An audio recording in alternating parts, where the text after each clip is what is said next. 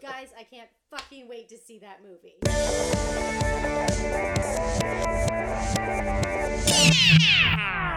Yes, I'm Helen. I'm Miss Sinclair. And I'm Edison, and this week we are bringing you a very special feature. Oh, yes! We're going to play a fun little game of Marry, Fuck, Kill. I cannot wait to watch this movie again because it's just so fucking weird. We're about to hit the dance floor at Jack Rabbit Slim's because we've got that Saturday night fever, baby. I loved this movie too. It was so ridiculous. I just pray that Green Book doesn't win Best Picture. Oh God, I know.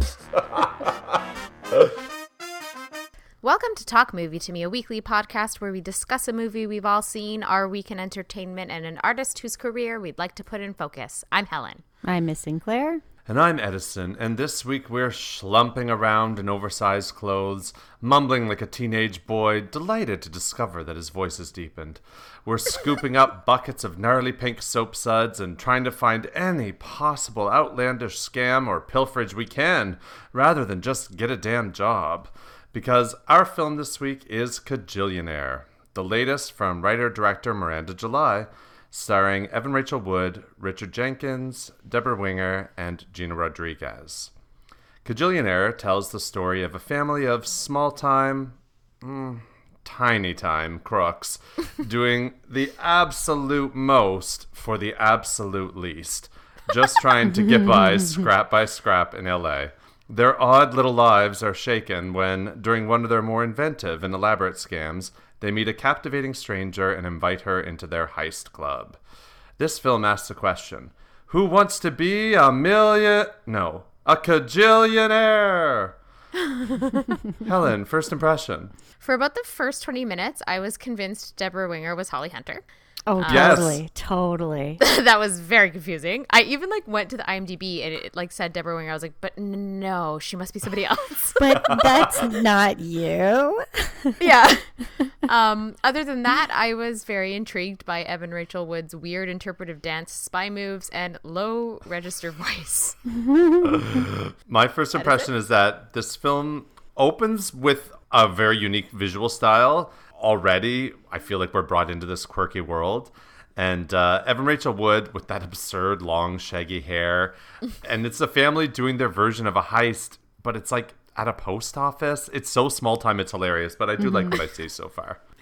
First impressions for me, the quirky, absurdist tone of this film is already pulling me into a unique world only a Miranda July film can provide. Oh, yeah. And what is that Miranda July world, Sinclair? Why don't you tell us?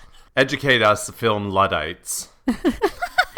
Okay, well, a little bit about Miranda July for those who aren't familiar with her or her films. She's a director who's been somewhat of an indie darling, especially in terms of film festivals like Sundance. So she's not just a director, she also acts, writes, she does one-woman shows, she's a musician, and she's known for being this very well-rounded artist in the film industry. And she usually acts in her own films. Kajillionaire is the first feature she hasn't acted in. Her first film was Me and You and Everyone We Know in 2005, and then she did The Future in 2011, and both are very much her own style of film. So if you're going into Kajillionaire not seeing any of her previous work, you do catch on pretty fast that this is a filmmaker that definitely has their own style and unique world and characters that they create, and you just kind of get thrown right into it off the bat. Yeah, it's definitely a distinctive voice and style. That is for certain. So why don't we get right into the storytelling of Kajillionaire? Yeah, okay, so storytelling-wise, there are aspects of the storytelling that worked for me and aspects that did not work for me. What worked initially, the quirkiness, like we've been talking about. So yeah, this odd family living in an abandoned office space beside a soap factory that overflows foam down their walls at the same time every day. You know, we get that right off the bat, which is so odd. But I liked that. I thought it was weird and interesting. They identify more as three con people, really, than they identify as parents and a child. And we find out, you know, it's very evident that Old Dolio is, and that is the name of Evan Rachel Wood's character. I can't. Old Dolio. Is seriously in need of real human connection. Yeah. So all of that I was in. And then as soon as we get Gina Rodriguez's character, Melanie, from there was so much that didn't work for me. I don't want to go through the entire plot, but like from that point on, I had some issues. The thing that I appreciated about the storytelling in this is that they really focus on a very small story. This is, whenever I think you're giving characters that are this absurd, if you try to paint it in broad strokes and tell some very large, elaborate story, it doesn't make sense. It gets lost. You have to focus on something very small, very specific, very simple. And I appreciated that about this. There were definitely things about the storytelling that didn't work. I just mostly didn't really believe like that any of these people exist. I don't know. It just felt quirky for quirky's sake for me in a way that didn't exactly land. That being said, there were also all kinds of things about it that I liked. Like, Right. Sinclair, you and I watched this together last night. We did. It was nice to see you. It was. It was so nice to actually watch a movie together. It was the first time watching a movie together since when? Yeah, I know. It was Like, it for was real. A lovely When time. was the last? What was the last movie that we watched together in person? I can't remember, truly. Yeah. Cats at the Fuck. Royal. Yeah. Ugh. Yeah, it's interesting because I find characters in Miranda July films are people that don't generally fit into a box. They don't thrive functioning the way other people do in society. And I feel that's very reflective of her as an artist and a filmmaker. Her storytelling doesn't really adhere to a conventional structure. It's very offbeat. It's very on its own path. And I feel like this film is very unapologetic about that. And it's not trying to be a refined film. It's a bit messy and it's unconventional without everything having a very clear purpose or objective. So I understand in terms of it feeling a bit meandering, but she's known for being a performance artist and creating art on her own terms. So I feel like the storytelling makes sense for her.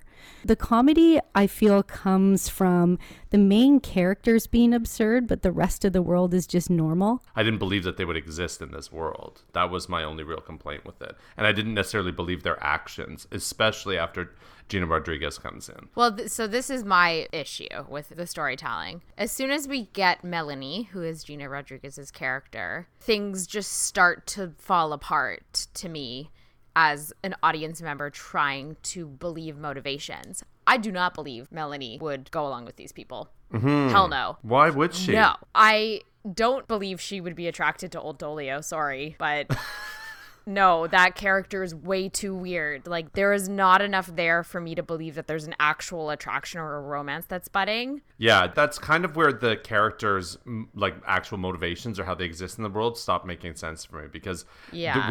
didn't learn enough about her character to believe that she would get behind this. I can kind of get, like, I also found Old Dolio fascinating, and if I met that person and they did exist, I would be like, okay, yo, what's your story?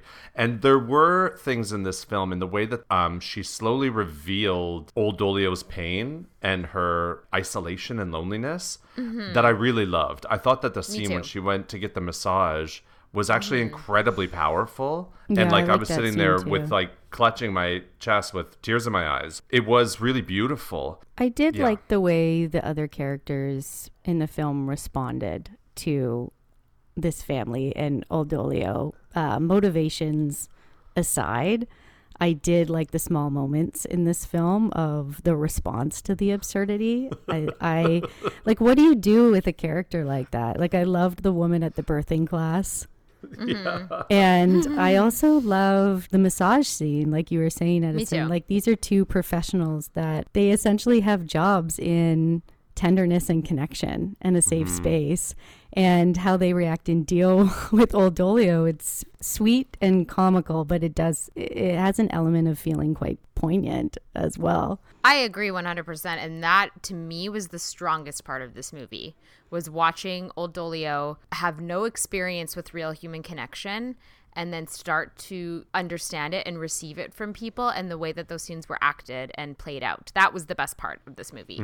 The other stuff was just... Can someone please explain to me what the fuck that threesome scene was supposed to be? Yeah, well, I mean, there was this theme in this of contradicting morality with this family. And this family was incredibly dysfunctional with their messaging to old Dolio. They essentially teach her to lie and steal, but make her feel shame about sexuality and showing her body or having any sexual feelings. Yet when Gina Rodriguez enters the picture, they turn into these icky predator types. It's interesting. That didn't work for me at all. Yeah. It felt like it was supposed to be in another movie. If there was a part of me that was feeling like the Melanie character was out of place, that was what like was the nail in the coffin, where I was like, this is so weird, and I just do not believe any of this. It felt like a letdown for her as well, for Melanie. It's like Melanie was also trying to find something in these parents, and that moment was another moment of, oh, you're just one and the same, you know? But it's more than that. Like, that scene was really gross. And, like, it was predatory. Like, that was, like, a scary, dangerous, gross scene. And it just really fucking took me out of the movie and made me feel really weird. And it was his line, too. He said, what were you expecting? Yeah. Like as if, nobody obviously, was this is how this expecting is going to go. Well, And, I think or are you really tone- surprised? And she said, no, I've never been less surprised in my life. Yeah. Well, you know, it's interesting when films have quirky tones and then they have scenes that deal with really dark subject matter, you know? I did enjoy the familial themes in this and the Me too. idea of dependency and attachment. Like, these are parents who really don't want to be in another rat race, who essentially just put themselves in a rat race in another form. Right. You know, like this skimming life of petty crime. They think that by detaching themselves from a capitalistic society that they can somehow do everything on their own terms. There was a lot of first cow in this, I felt, like the idea of stealing from people with assets. Yeah. However, this is different because this isn't really about survival in this case. It's a choice. They're choosing to take part in this skimming lifestyle. Like, Edison and I turned to each other and we were like, oh, they could just get a job. Like, they could make $1,500. But it's this family who they want to be free. They don't want dependency. They want to live life on their own terms. And this trickles down into how they raise their daughter. Like, con artists don't get attached to anything because that leaves them vulnerable to being conned themselves. I found the idea of a Kajillionaire interesting too. Like when Robert, played by Richard Jenkins, says most people want to be Kajillionaires. That's the dream. That's how they get you hooked on sugar, hooked on caffeine. I just prefer to skim. I found this worked in two ways. It worked in terms of being a con artist or a criminal. The more you want, the bigger the heist has to be. And the easier it becomes to be addicted to the gain. And the easier it is to get caught. So they just go through life just skimming, just under the surface. And I also thought it was about capitalism too. Everyone wants to be a Kajillionaire. They want to get us hooked on their products.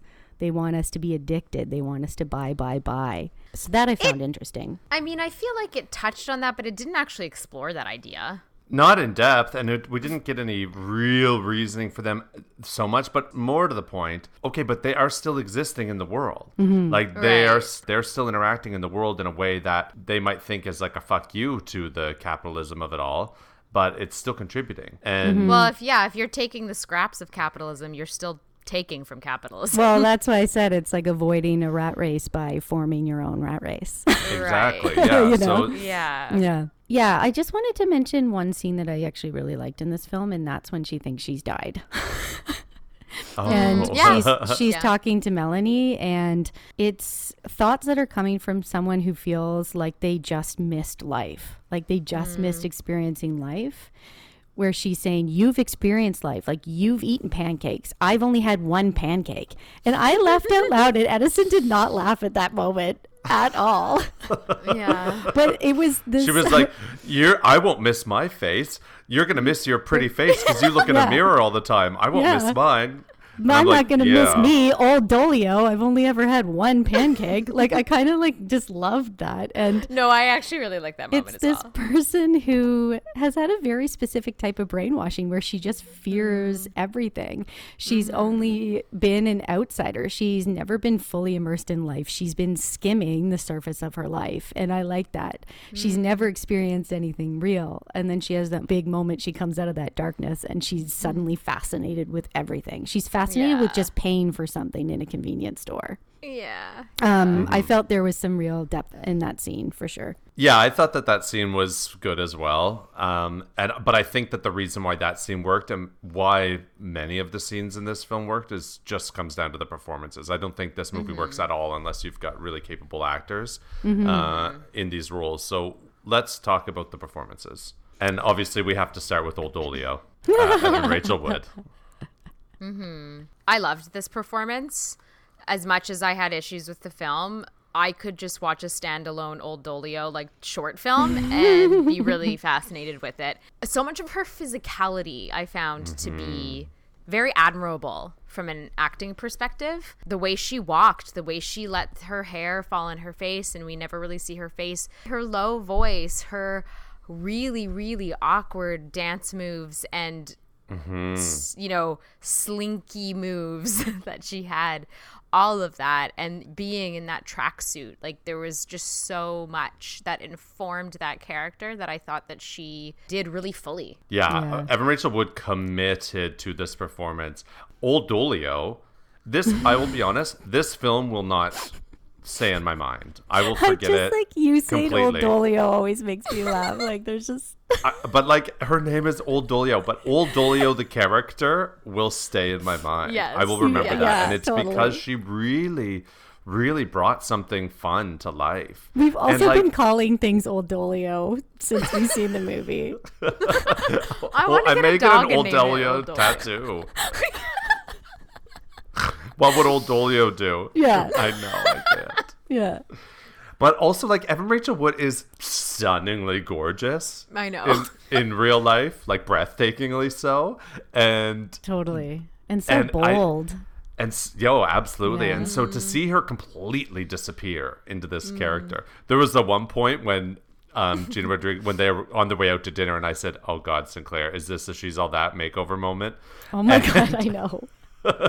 Thankfully, it wasn't. It was like a pseudo one, but There were some Yorgos Lanthimos moments in this film. I feel like some of those awkward moments that just reminded me of Killing of a Sacred Deer and just Dogtooth. interesting. And it's that those absurdist moments.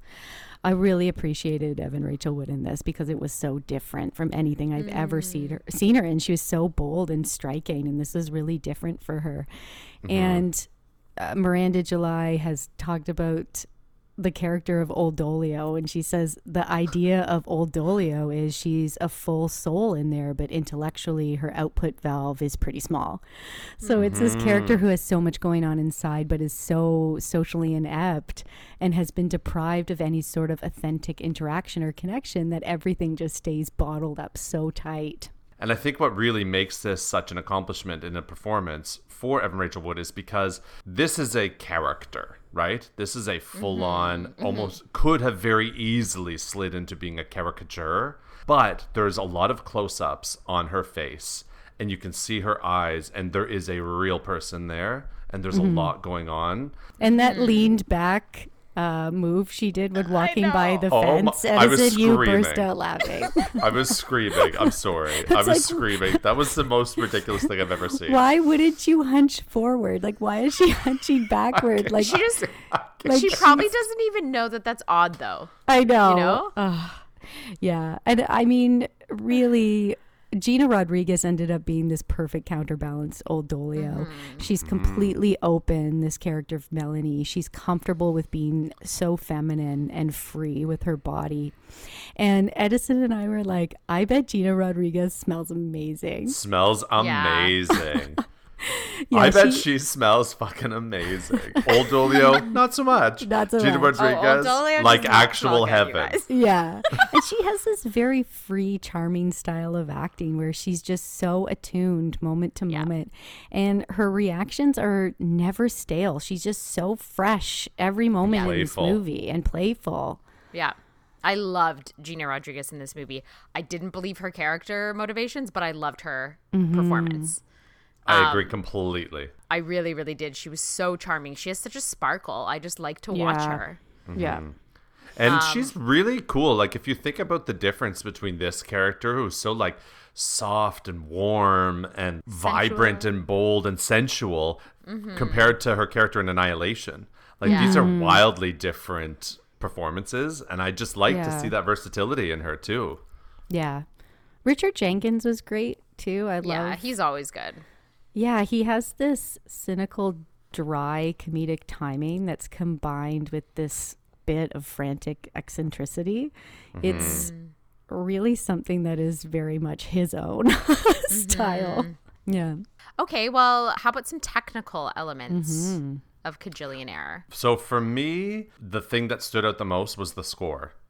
Even in the I very, like the very, very score. first second, like that first introduction where they're waiting outside the post office, you get this really cool score. It's interesting because it feels a bit more grand than the film and larger than the story and orchestral at times. But I don't know. I liked it. It took me into a different place. It was composed by Emily Mossery.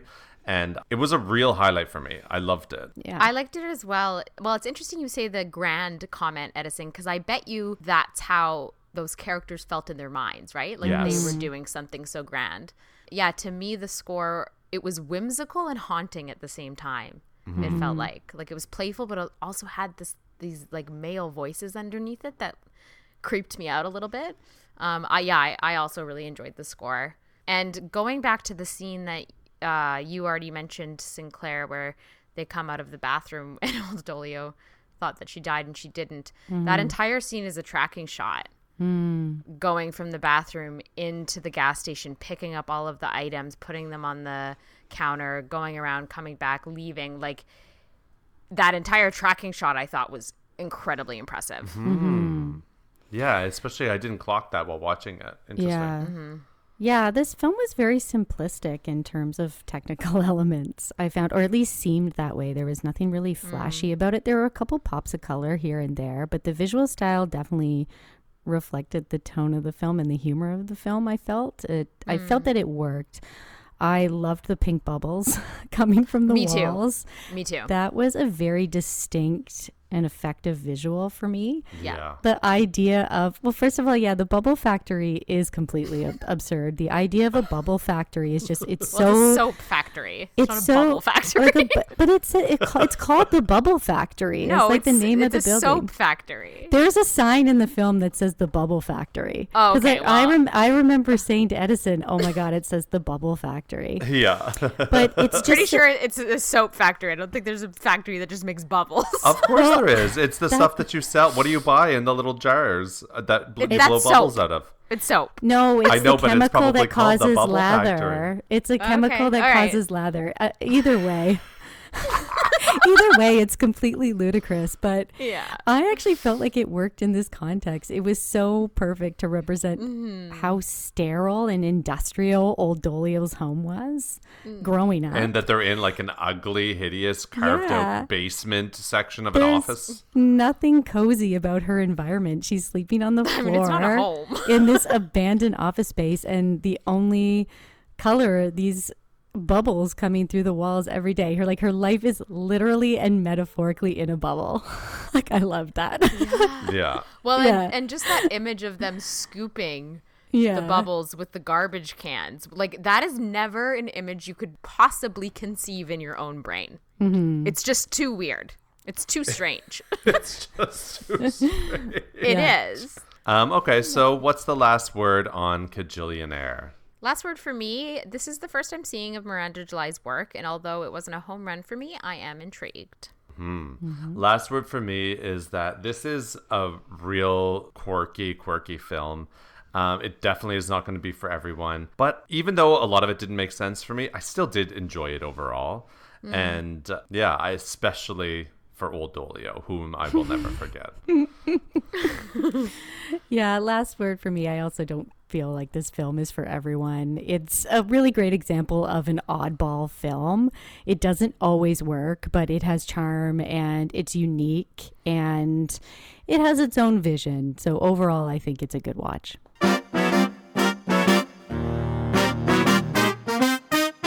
Each week, we challenge ourselves to watch films that fit a particular theme. This week's theme is Mo Money, Mo Problems. This is our week in entertainment. Helen, what did you pick? Hey. I'm really curious. I don't know what any of y'all picked. My film is from 1992. So is mine. I know it's not the same. Oh. I wanted to just see you freak out for a second. So my film is from 1992. It is Glengarry Glen Ross. Okay, yeah. Directed by James Foley, based off of the play by David Mamet. Starring Al Pacino, Jack Lemmon, Alan Arkin, Ed Harris, Kevin Spacey, and a short but memorable performance by Alec Baldwin. So David Mamet adapted his own stage play to the screen about the salesmen who work at the real estate agency Premier Properties and how they'll do anything to make a sale. This is a well-known and well-liked film and play that is heavily quoted, especially the motto, always be closing. And this is one that I've been wanting to watch for a really long time, and it recently became available on Canopy, which is the streaming service through the public library.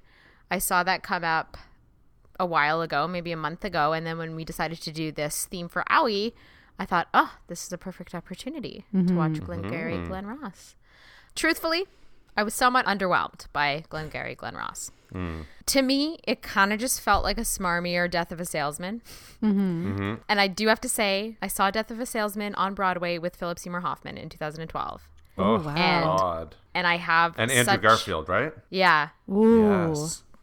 That was such an experience that, you know, to watch this and have that in my memory was, you know, kind of impossible to live up to. Probably my favorite thing about this was actually watching Jack Lemmon, who... Yeah, he's so good. Yeah. Yeah, and I have to be honest, I haven't seen a lot of his films. I haven't seen a lot of those older movies. I haven't seen Some Like It Hot, The Apartment, any of those. And so to watch him and know he's somewhat of an acting legend was pretty fascinating, and his performance is really great in this movie. His desperation and persistence is really hard to watch in the same way that you feel about the main character in Death of a Salesman. This movie, however, you know, Death of a Salesman is incredibly tragic and depressing, but it has some heart to it. And Glengarry Glen Ross doesn't really have that heart. Right. And I think that's where it wasn't really resonating with me. It's very unforgiving, and it's just very masculine. And which I expected it to be, but I was having a hard time relating to it. To be honest, I've never seen this movie because I've never wanted to. That's actually it. I've just never wanted to watch it. Like, because of those reasons. Like, that's the vibe I actually have always got from it. There is some great acting in it, and it is cool to see these actors doing the Mamet language, but it just feels I was stressed the whole time. And I think this is the first time that I've watched Kevin Spacey in anything since the sexual assault allegations, so that was also on my mind while I was watching this. Right. So yeah, I mean, kind of an underwhelming experience for a film that I've been wanting to see for a long time, that I've heard a lot about. But I am glad that I watched it. And not that I've ever wanted to go into sales, really, but this really didn't make me want to go into sales. Yeah. It just looked really, really stressful. It's like the most bleak perspective on sales. It's just the worst that it could possibly be. You know what I mean? Well, it is like making fun of that world, Of too. course, yeah. For sure. One of the most I feel like this film is also really famous because of that monologue from Alec Baldwin, right? Yes. Right, yeah. Yeah, definitely. I mean, I think that is what most people think about when they think of this movie. And even Justin, who has not seen a lot of movies, he worked in sales for a while, and he knew the always be closing, and he knew the coffee is for closers phrases from this movie. He's like, because guys in the office used to say it all the time. They thought it was hilarious. So that has definitely lived on. And Alec Baldwin's character was written just for the movie. That character is not in the play. Oh, interesting. I didn't know that. Yeah. What about you, Edison? Okay, well, my film is also from 1992, as we just said. And mine is Reservoir Dogs, written and directed by Quentin Tarantino, and starring Harvey Keitel, Tim Roth, Steve Buscemi, Michael Madsen, and Chris Penn. Reservoir Dog fits the theme of Mo Money, Mo Problems, because this is a film about a heist gone wrong. So a group of tough guys come together for a big score. It's a diamond heist. But when it goes wrong and they start to gather back at their hideout, it becomes clear that one of the guys is an undercover cop who set them up. In typical Tarantino style, this isn't exactly resolved in a diplomatic fashion. Have you both seen this? Edison. Yeah. Okay. I hadn't, actually. I think I always thought that I had. I was confusing it for the Boondock Saints, even though these are wildly different films. Wow. And okay. In fact, when I started to watch it, like a few nights ago when I did, I was like, okay, waiting for the moment to click in for me to remember, like, oh, this is familiar. And I was like, I don't think I've seen this. It's so wow, weird. that's interesting. Yeah. So this movie is a big deal because it's Tarantino's feature film debut. He had done an amateur film called My Best Friend's Birthday in 1987, but it was never ever properly released. It was a tiny, tiny little film. It was also only 70 minutes long, and actually the film itself was damaged in a fire, so it was edited down to 36 minutes. You can watch it on YouTube if you wanted to. But anyways, yeah, so Reservoir Dogs is Quentin Tarantino's debut, and holy shit, what a first impression to make in Hollywood. This is a movie that has such an original style and voice that it has to be one of the most impressive debuts in cinematic history. You can also listen to this conversation on our 90s episode. Really? Yep. Director of the decade, Quentin Tarantino. Oh, yeah. I don't think we talked about Reservoir Dogs that much, though. Okay, well, if I don't remember, and Helen also doesn't remember, probably our listeners also don't remember. Yeah. Just because you can remember every single thing that was ever said in the episode, I guarantee the people who are listening don't. So I'm just going to continue on if that's okay. Thank you. There's an infusion of pop culture references in this that's become the Tarantino's signature, or one of his signatures. I mean, can you please try and think of another gangster movie that opens up with a group of tough guys sitting around a table debating the lyrical meaning of a Madonna song like a virgin? Tarantino acts in this too. He plays Mr. Brown. All the characters have these colors for names, so nobody knows each other's identities. And he says, "Let me tell you what Like a Virgin is about. It's all about a girl who digs a guy with a big dick. The entire song, it's a metaphor for big dicks." And then Michael Madsen says, No, it's about a girl who's very vulnerable. She's been fucked over a few times, and she meets some guy who's really sensitive. And then they go back and forth for 3 minutes talking about that song and about True Blue and about Madonna in general. And I was like, what the fuck is happening right now? Then they argue about tipping for another few minutes. This is before the title sequence.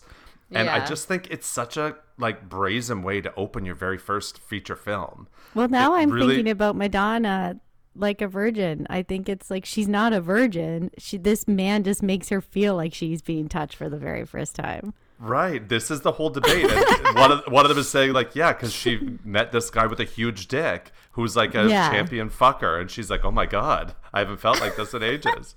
Yeah. What? Anyway, yeah, I just think that it speaks to Tarantino's confidence as a filmmaker, even at the very start of his career, that he would open his debut film with something just so out of the norm. And that confidence continues in the way that this movie is structured. Typically, this type of a movie, you do like they do in the Ocean's movie, or even Mission Impossible or Armageddon, for example, where basically the entire first act is just rounding up the team, introducing us to the characters and their world. Then we'd spend some time outlining the plan for the heist and the groundwork, and eventually we'd get to the action itself and see whether our team triumphs or not. That's not how this one goes. So right after that table debate about Madonna, we get the title sequence, and then instantly we're in the backseat of a car with Tim Roth bleeding out onto Harvey Keitel's lap. The heist has gone wrong, and he's been shot in the guts and is dying. They manage to escape and get back to the hideout, and that's where the story begins. So it's a total inversion of the normal way to approach a heist film, and the rest of it is done through sort of flashbacks that are really seamless and so well done. I loved this movie so fucking much. The performances from all these guys are obviously just brilliant. Standouts for me, Harvey Keitel as Mr. White. He's the one who's been around the block, but lately he's been cursed. And Michael Madsen, who plays Mr. Blonde and is the psychopath in the group, but he plays it with this incredibly calm, even-tempered coolness, and he looks kind of like Elvis. He's handsome and charming. It's terrifying. It's a terrifying performance because it's so quiet that it brings you in, but he's a sick as fuck character, so you do not want to be brought in. But yeah, it's just freaking fantastic all around. I can't believe that I hadn't seen it, even though I've spent, 25 years thinking that I had, I guess. Mm-hmm. If anyone is listening hasn't seen it, or if they were confused about whether they'd seen it like me, you can rent it for $1.99 off of Prime Video. It is the film that on introduced... Netflix, is it not? Yeah. No, It's on What? Netflix. Yeah. I'm sure it's on something. Oh my God. I rented it for $2 off of Prime Video. Oh, well, it was worth it. I mean, $2. But yes, this is a film that introduced Hollywood to one of its most celebrated directors of the past 30 years, which we talk about a lot in our 90s episode, Quentin Tarantino. What did you pick, Sinclair? Oh my God. Fuck. Well, we have a 90s theme going on. Ooh. Mine's from 1996. I mean, to be fair, Mo Money, Mo Problems is also a 90s song. So we might as well. Yeah. In fact, I believe it's from 1996. Yeah, I think so too. This film's called Hard Eight, and it's directed by Paul Thomas Anderson. And it stars Philip Baker Hall, John C. Reilly, and Gwyneth Paltrow. So this is a Paul Thomas Anderson film that I had no idea existed. I actually thought, never heard of this. Up? What? I actually thought that Boogie Nights was his first film, and I was very mistaken. Hard Eight is his first film. Huh. This is Paul Thomas Anderson's least known film. Yeah, truly. I've never I had heard of it. Yeah. So this is his first feature right before Boogie Nights. Quick synopsis via IMDb. Professional gambler Sydney teaches John the tricks of the trade. John does well until he falls for a cocktail waitress named Clementine. So Sydney is played by Philip Baker Hall. You guys can just Google him right now because you're going to go, oh, yeah, that guy. Mm-hmm. I recognize the name. I know, but I guarantee you guys can't picture him in your heads right now. No, He's like one of those actors. I absolutely recognize him. He's been in 100 things. Yeah, but he's that guy, yeah. He is that guy, and he's in a lot of Paul Thomas Anderson films. He's in Argo. Yeah, he's in like everything. Mm-hmm. So he plays Sydney, and he befriends John, played by John C. Reilly, who is sitting outside a diner looking very forlorn, and the two end up having coffee and talking, and John says he needs $6,000 to pay for his mother's funeral. Whether that's true or not was really up in the air for me. I thought that, maybe he does need it for her funeral, but also they're in a diner just outside of Reno, so he could have also just lost it as well. Mm-hmm. True. So Sydney says he doesn't have $6,000, but will take him to Reno and show him how to work the casinos. So essentially teaching him how he can get his money. Huh. Yeah. So John becomes a bit of his protege. Sydney's helping him, but we don't really know why. He's very mysterious. We don't really know anything about his past. And John ends up becoming entangled with a waitress who is also a prostitute. And this is played by Gwyneth Paltrow, who, by the way, I think this is one of her best performances. Huh. She's so funny good in this movie. She's playing a prostitute and a waitress. And her public image and her performances are so far removed from anything like that world. You know what I mean? Right. But she is great in Hard Eight. Truly. It was so surprising. I was like, man, Gwyneth Paltrow's acting was great in the 90s. Like, what? Yeah. Oh, yeah. Yeah. This wasn't a huge film. So not a lot of people talk about Gwyneth Paltrow in Hard Eight. But money in this film is connected to trouble. And as much as Sydney is helping John, it's still leading him into this life of gambling. And he's not necessarily someone who makes the best decisions. Clementine is constantly trying to support herself by doing things that essentially put her into danger. And what happens is they end up in a hotel room, her and John, with one of her clients. And they accidentally hold this client hostage when he doesn't pay her $300. For her services. Sydney gets involved, and so the story goes. Samuel L. Jackson's also in this, and he's someone who tries to blackmail Sydney, and this leads to trouble for him. And something I found interesting was how they connected dollar amounts in this film. They were very reflective of each other. So John, at the beginning, needs $6,000. Then Samuel L. Jackson tries to blackmail Sydney for $6,000. John wins $300 on his first night of gambling. And then Gwyneth Paltrow is fighting for the $300 that she's owed. So there's like this cool connection. There's a cool numerical connection in this film. This film was Math wizards.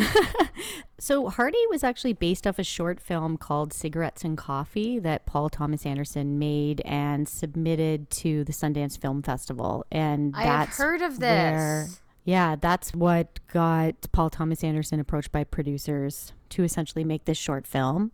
And the short has Philip Baker Hall in it. And he went on to be in the feature film. But the short also has the actor who played the cop who gets his ear cut off in Reservoir Dogs. Oh, so neat little connection there. Yeah. When they did the feature film, there were all these disputes over the final cut with producers. And Paul Thomas Anderson was actually fired from this film. He was fired from his own film. And then he eventually got his film back. And he did this by finishing it on his own terms with his own money and then taking it to Cannes. Yeah. So he talks about being very precious with his work at the time and not realizing how a lot of the job is actually catering to the people that are providing the money for your film. So mo money, mo problems when making this film as well. Meta. Yeah. But yeah, Heart 8. I had never seen this before. I watched it on Prime Video if anyone's interested. Yeah. And yeah, I know people that love PTA are going to come after me and be like, how did you not know that Heart 8 existed? But now I do, and I watched it. So yeah.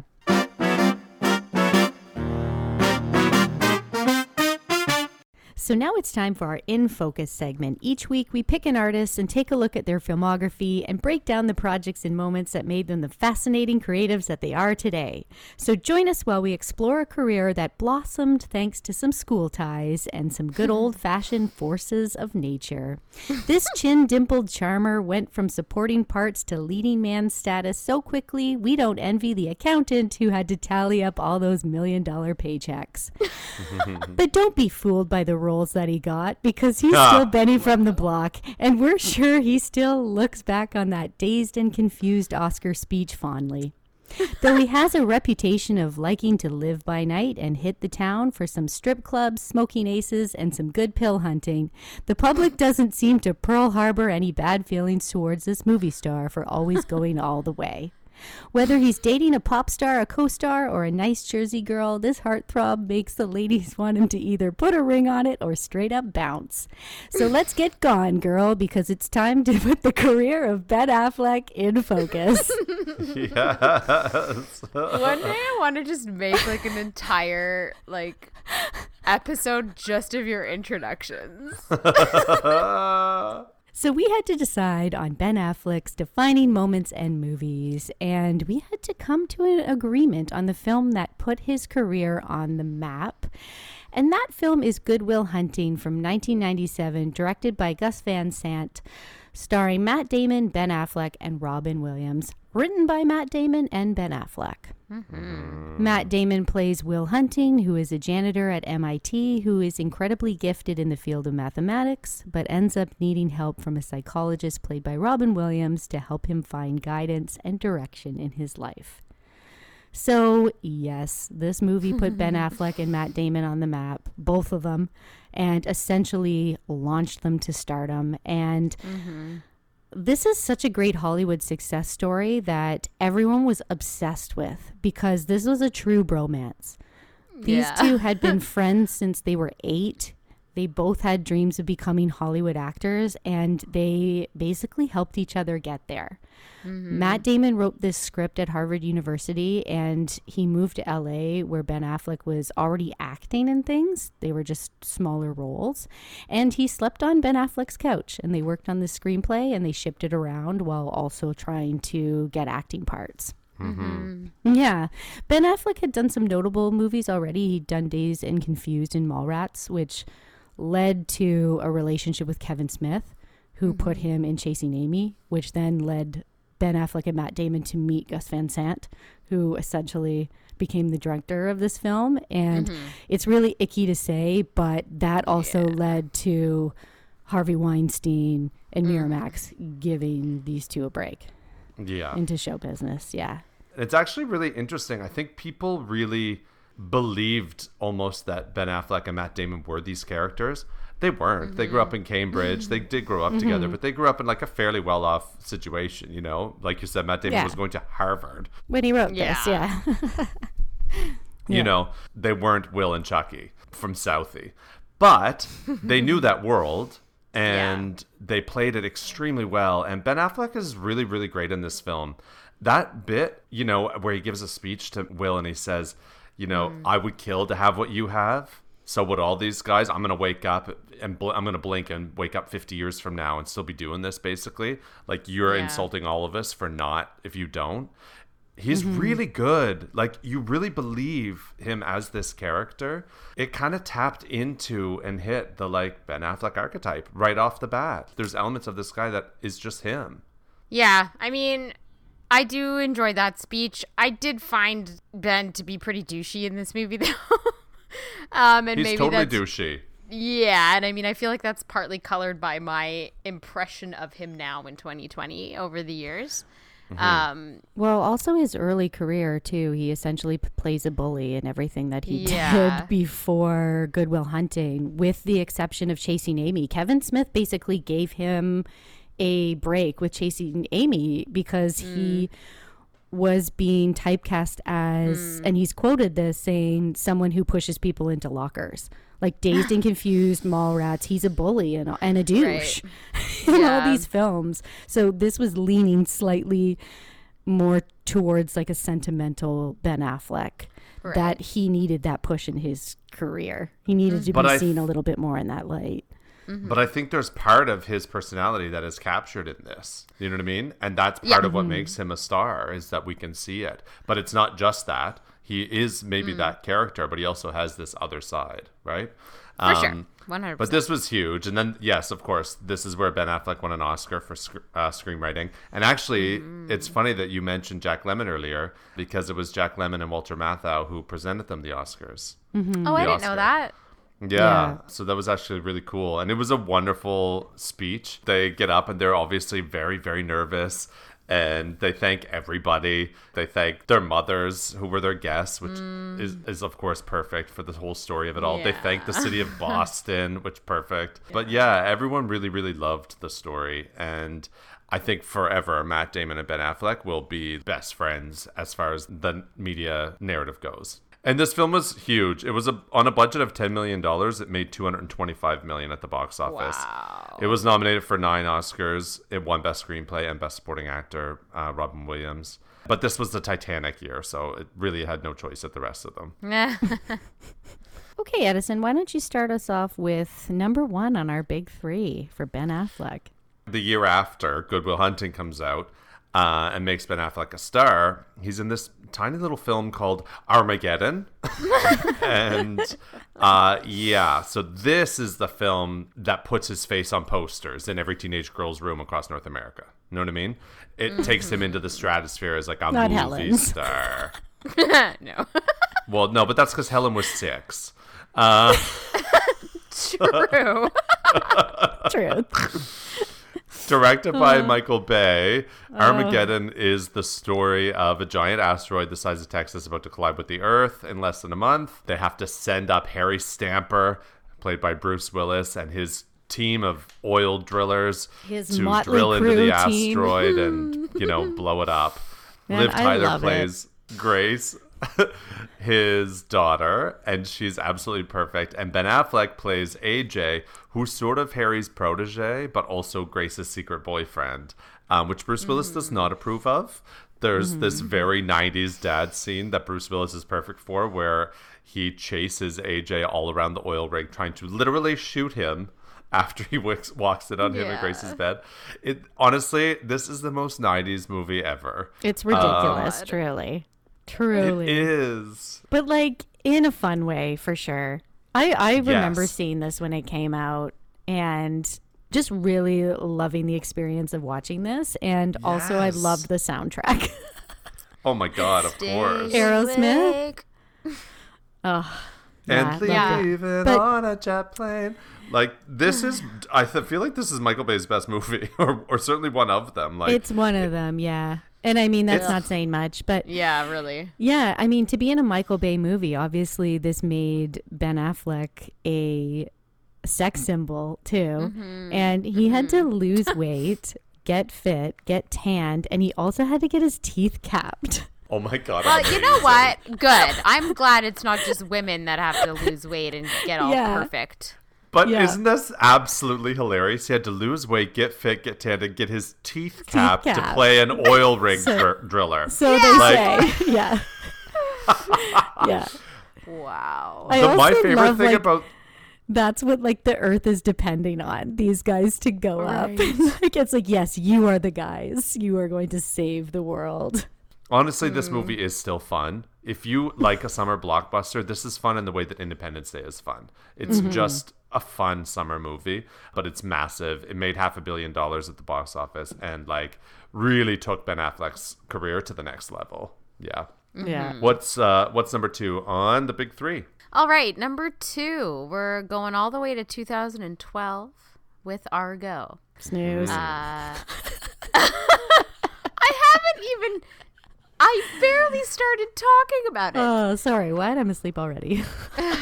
Okay, Argo was directed by Ben Affleck, and it also stars Ben Affleck. Here's a description, courtesy of IMDb. Acting under the cover of a Hollywood producer scouting a location for a science fiction film, a CIA agent launches a dangerous operation to rescue 6 Americans in Tehran during the U.S. hostage crisis in Iran in 1979. This film won 3 Oscars. Best Adapted Screenplay, Best Editing, and Best Fucking Picture.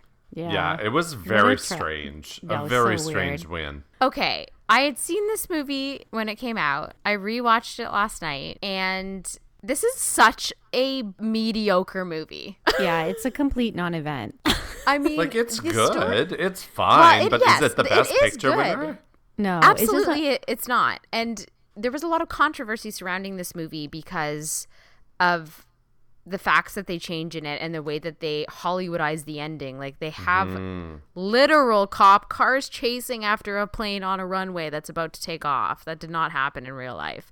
It's not common that, especially a movie that wins Best Picture, that the director isn't even nominated for Best Director, and that was the case here. Yeah. And that's why some tomfoolery it won, going right? on. That's what the whole conversation was about, was leading up to the Oscars. The whole conversation was about his snub as Best Director. Right. And that's arguably why the members to vote this as the Best Picture winner to acknowledge Ben Affleck's snub. Because you have to remember, this was a major comeback for Ben Affleck. Yes. He had just had several years after Geely. You know, he had spent the better part of a decade, really, like with his career in a major down slump.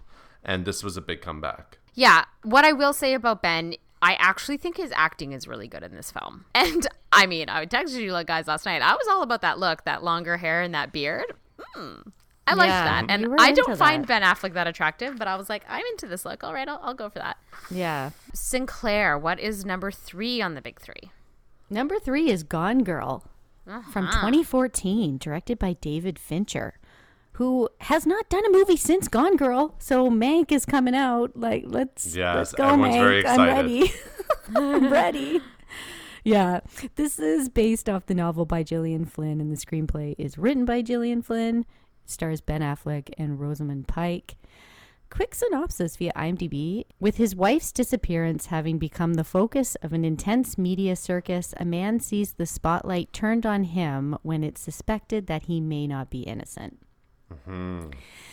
This was a really big film for Ben Affleck. This is actually David Fincher's highest grossing film.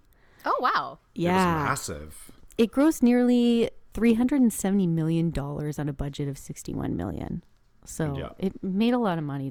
I remember this in 2014. This was a Yeah. big deal. Everybody wanted to see this movie. I loved seeing this movie in theaters too. Me too.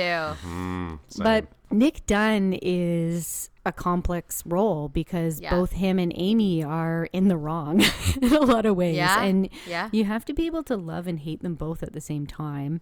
Mm-hmm. Ben Affleck has this apathy to him in this film that makes you not trust him, but it's vague enough to believe him as well. So in terms of casting Ben Affleck in this role, David Fincher has explained why Ben Affleck was the right choice for this. And I can see it. He has a quote: "You cast movies based on critical scenes. In Gone Girl, there's a smile the guy has to give when the local press asks him to stand next to a poster of his missing wife. I flipped through Google Images and found about 50 shots of Ben Affleck giving that kind of smile in public situations. You look at them and know he's trying to make people comfortable in the moment, but by doing that, he's making himself vulnerable to people having other perceptions about him." So Ben Affleck is somebody who, at this point in his career especially, we've seen him have a down slump, and so, but he's still been famous and like loved, so you want to root for him. But he does have this quality where you're just not sure, right? if you should trust him or not. Yes. I know. Yeah. Yeah. And David Fincher also talks about how Ben Affleck is perfect for this because he has had a history with media scrutiny, and he comes into these roles with the baggage of someone who's been in the public eye and has been poked and prodded at and questioned and scrutinized. So there's a lot of things that mirror his real life. This is such an interesting watch in 2020. I watched this through a new lens that I didn't quite see in 2014. Yeah. The messaging in this film is very confusing. Like It's a revenge story of a woman who gets revenge on men by faking rape, murdering, and also like man trapping her spouse by getting pregnant. Like it's all these female stereotypes that women are trying to get away from, and also a lot of abuses that women are hoping are never questioned. You know? Absolutely. So it's so strange though too, because the film also hates on stereotypes like the cool girl and all these female expectations that we're supposed to live up to. There's a lot of divisive opinions about this film that I totally get watching it the second time around. Is this feminist? Is it misogynist?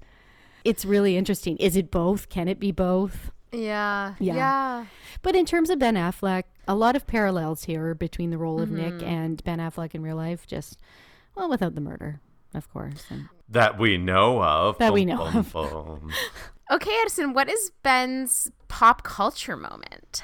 Well, Ben Affleck is an interesting one because, you know, he's been a movie star for like 25 years now. And even just over the course of this discussion, we've touched on several moments that could be considered his big pop culture ones, right? Like the beginning, the whole Ben and Matt Damon best friends bit. Then, his struggles with substance abuse and gambling, his marriage to Jennifer Garner.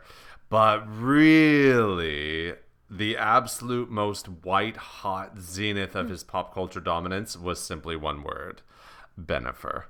In the early 2000s, Ben Affleck and Jennifer Lopez fell in love, and they gave us the world's very first couple name portmanteau that then we would see from everybody, from Brangelina thereafter. You know, it just keeps going all the time. We're doing it now, but Bennifer was first. This was really interesting because Jennifer Lopez, a huge star, of course, at the peak of her fame in film and music.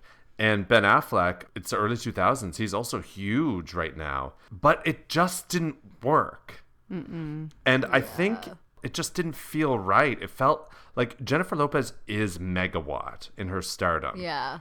And Ben Affleck is actually just kind of schlumpy. And he tried to like glam it up, you know? Like, but it just didn't feel authentic at all.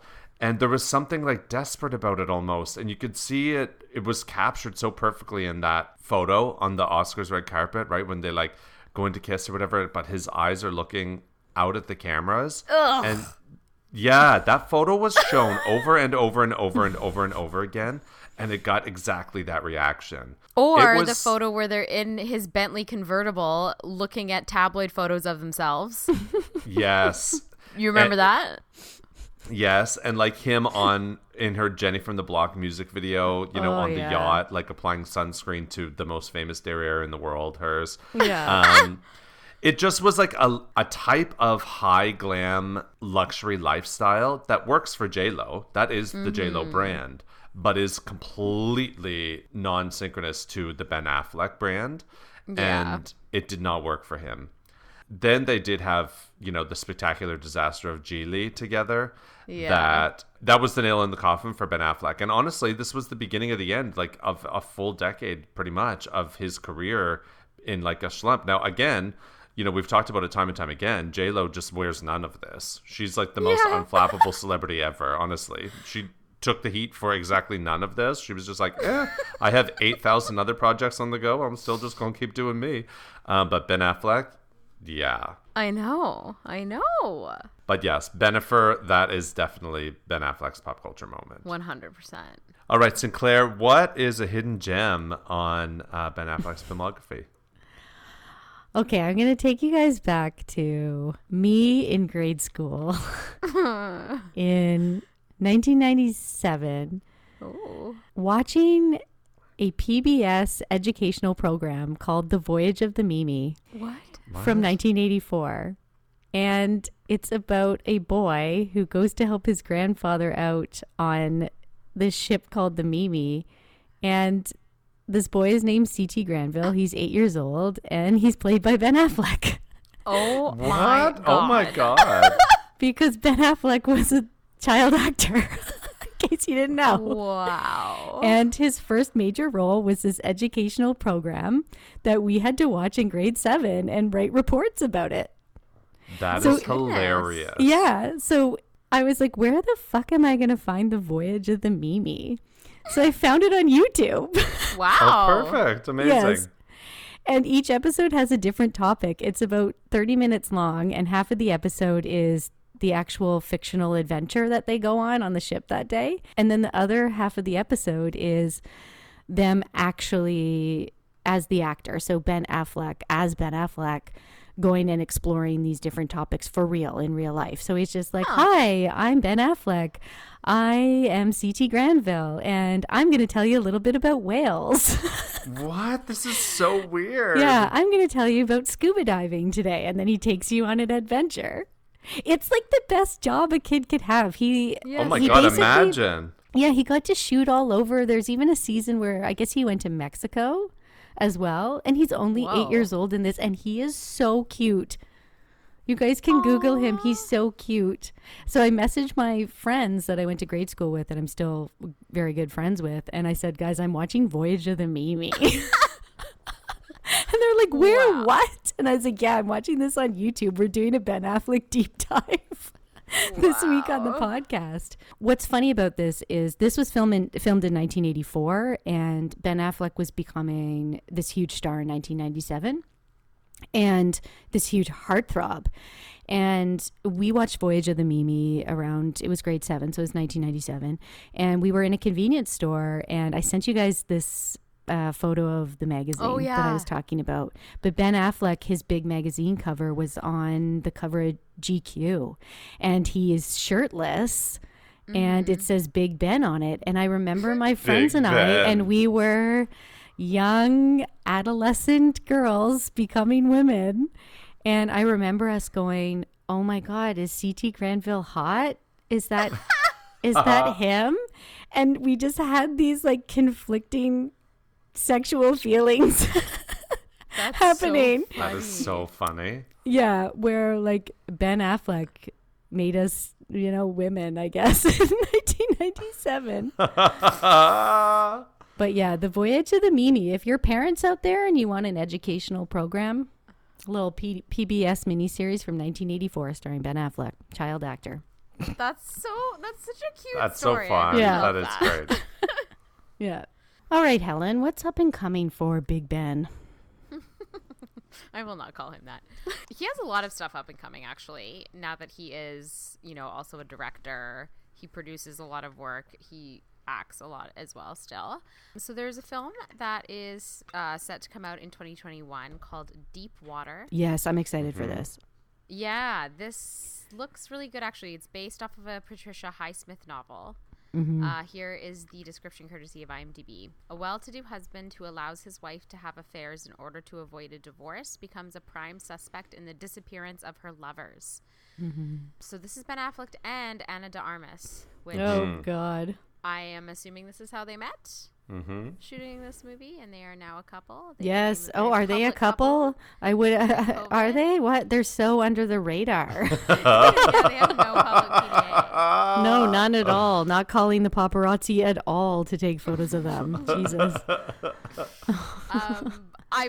Yes, I will say this. I think that sounds like a very intriguing premise. Also in 2021, The Last Duel. Yes, I'm so excited for this. Yeah, directed by Ridley Scott.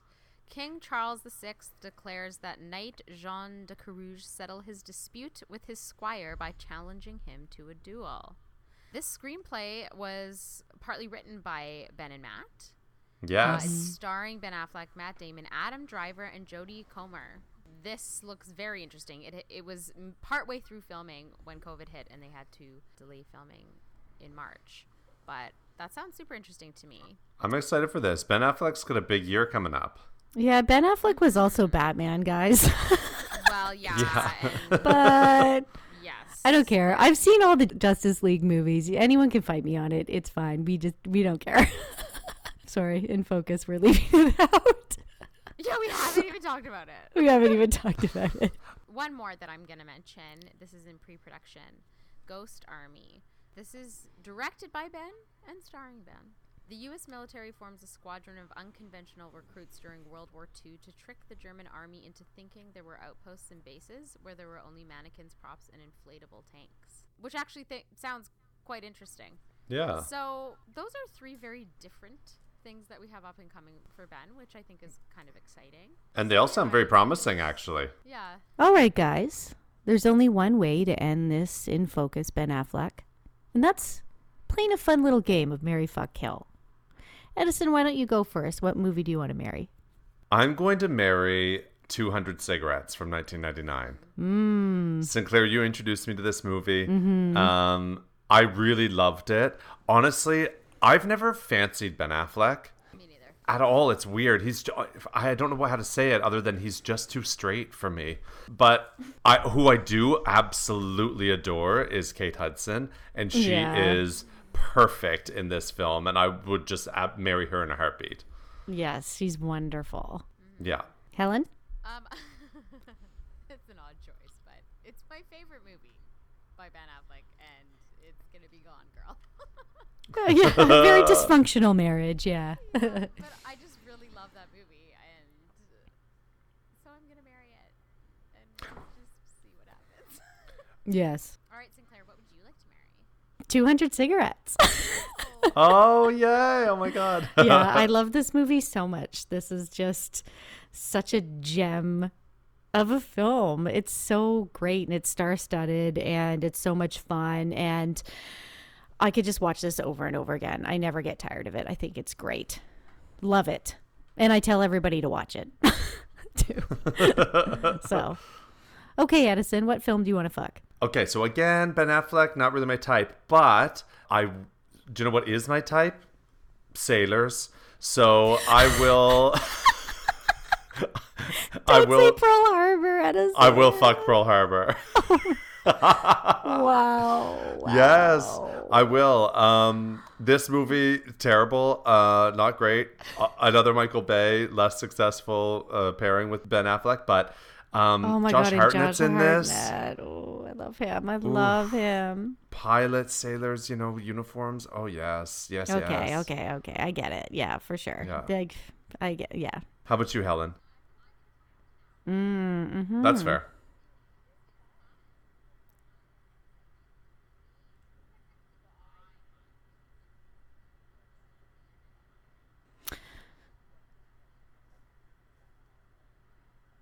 Blake Lively's so good in The Town. She's so good in this movie. Yeah. It's one of her best roles. Yeah. She really put the work in. Like, she Yeah. went Yeah. there months in advance to really get a sense of that world and learn the accent and all the rest. Yeah. You can tell she was hungry for... Some Like cred. real acting. Some cred. Yeah. So that's my fuck. What's your fuck, Sinclair? Okay. Well, Edison, you might back me on this, but Oh God. I'm going to go with Mallrats or Jay and Silent Bob. Anything Jay Muse is in. I've always so weird. I know. I've always had this guilty pleasure thing for Jay Muse. Truly. And Edison, we've discussed this before. Jason Hughes. I know. But it's like, there's only one role that I find him attractive in. He's Jason like Hughes. straggly, long-haired, gangly. It's exactly your type. But in Zack and Miri Make a Porno, I fancied him. And that's the only time. Yeah, so I'm going to go with that. Okay, Edison, what film do you want to kill? I'm going to kill Batman versus Superman, Dawn of Justice. I know, I just hated the Justice Honestly, League movies. What found this whole thing so disappointing, this film was so relentlessly cynical and bleak and dark. Not just dark like you literally can't see anything, but just dark in spirit. I just want to kill it. I just feel like they deserve so much better. I didn't even mind Ben Affleck as Batman. I just think he deserved better. And I like Henry Cavill as Superman. I actually think he's perfect for Superman, and he is incredibly hot, but still deserved better than this. How about you, Helen? Actually, so much to choose from. Yeah. There are a lot of bad films in Ben Affleck's filmography. I think I'm going to go with Gigli. We've talked about this movie many times. This is famously terrible. I'm probably going to kill it mainly for the weird sexuality flip that happens. Weird. Gigli, goodbye. Sinclair? Okay, well, I'm going to kill Runner Runner because Justin Timberlake is in it. Fair. I support that. I've never even seen it. No, don't need to. Dead, gone. Well, this has been another episode of Talk Movie to Me. If you would like to get in touch with us, our email is talkmovietome@gmail.com. Follow us on Instagram at talkmovietome. Tweet at us at TMTM Podcast. Rate and review us on iTunes. Check out our website, talkmovietomepodcast.com, and become a Patreon member. Next week's episode will be only available to Patreon members. Patreon.com/talkmovietome. I'm Helen. I'm Miss Sinclair. And I'm Edison. Thanks.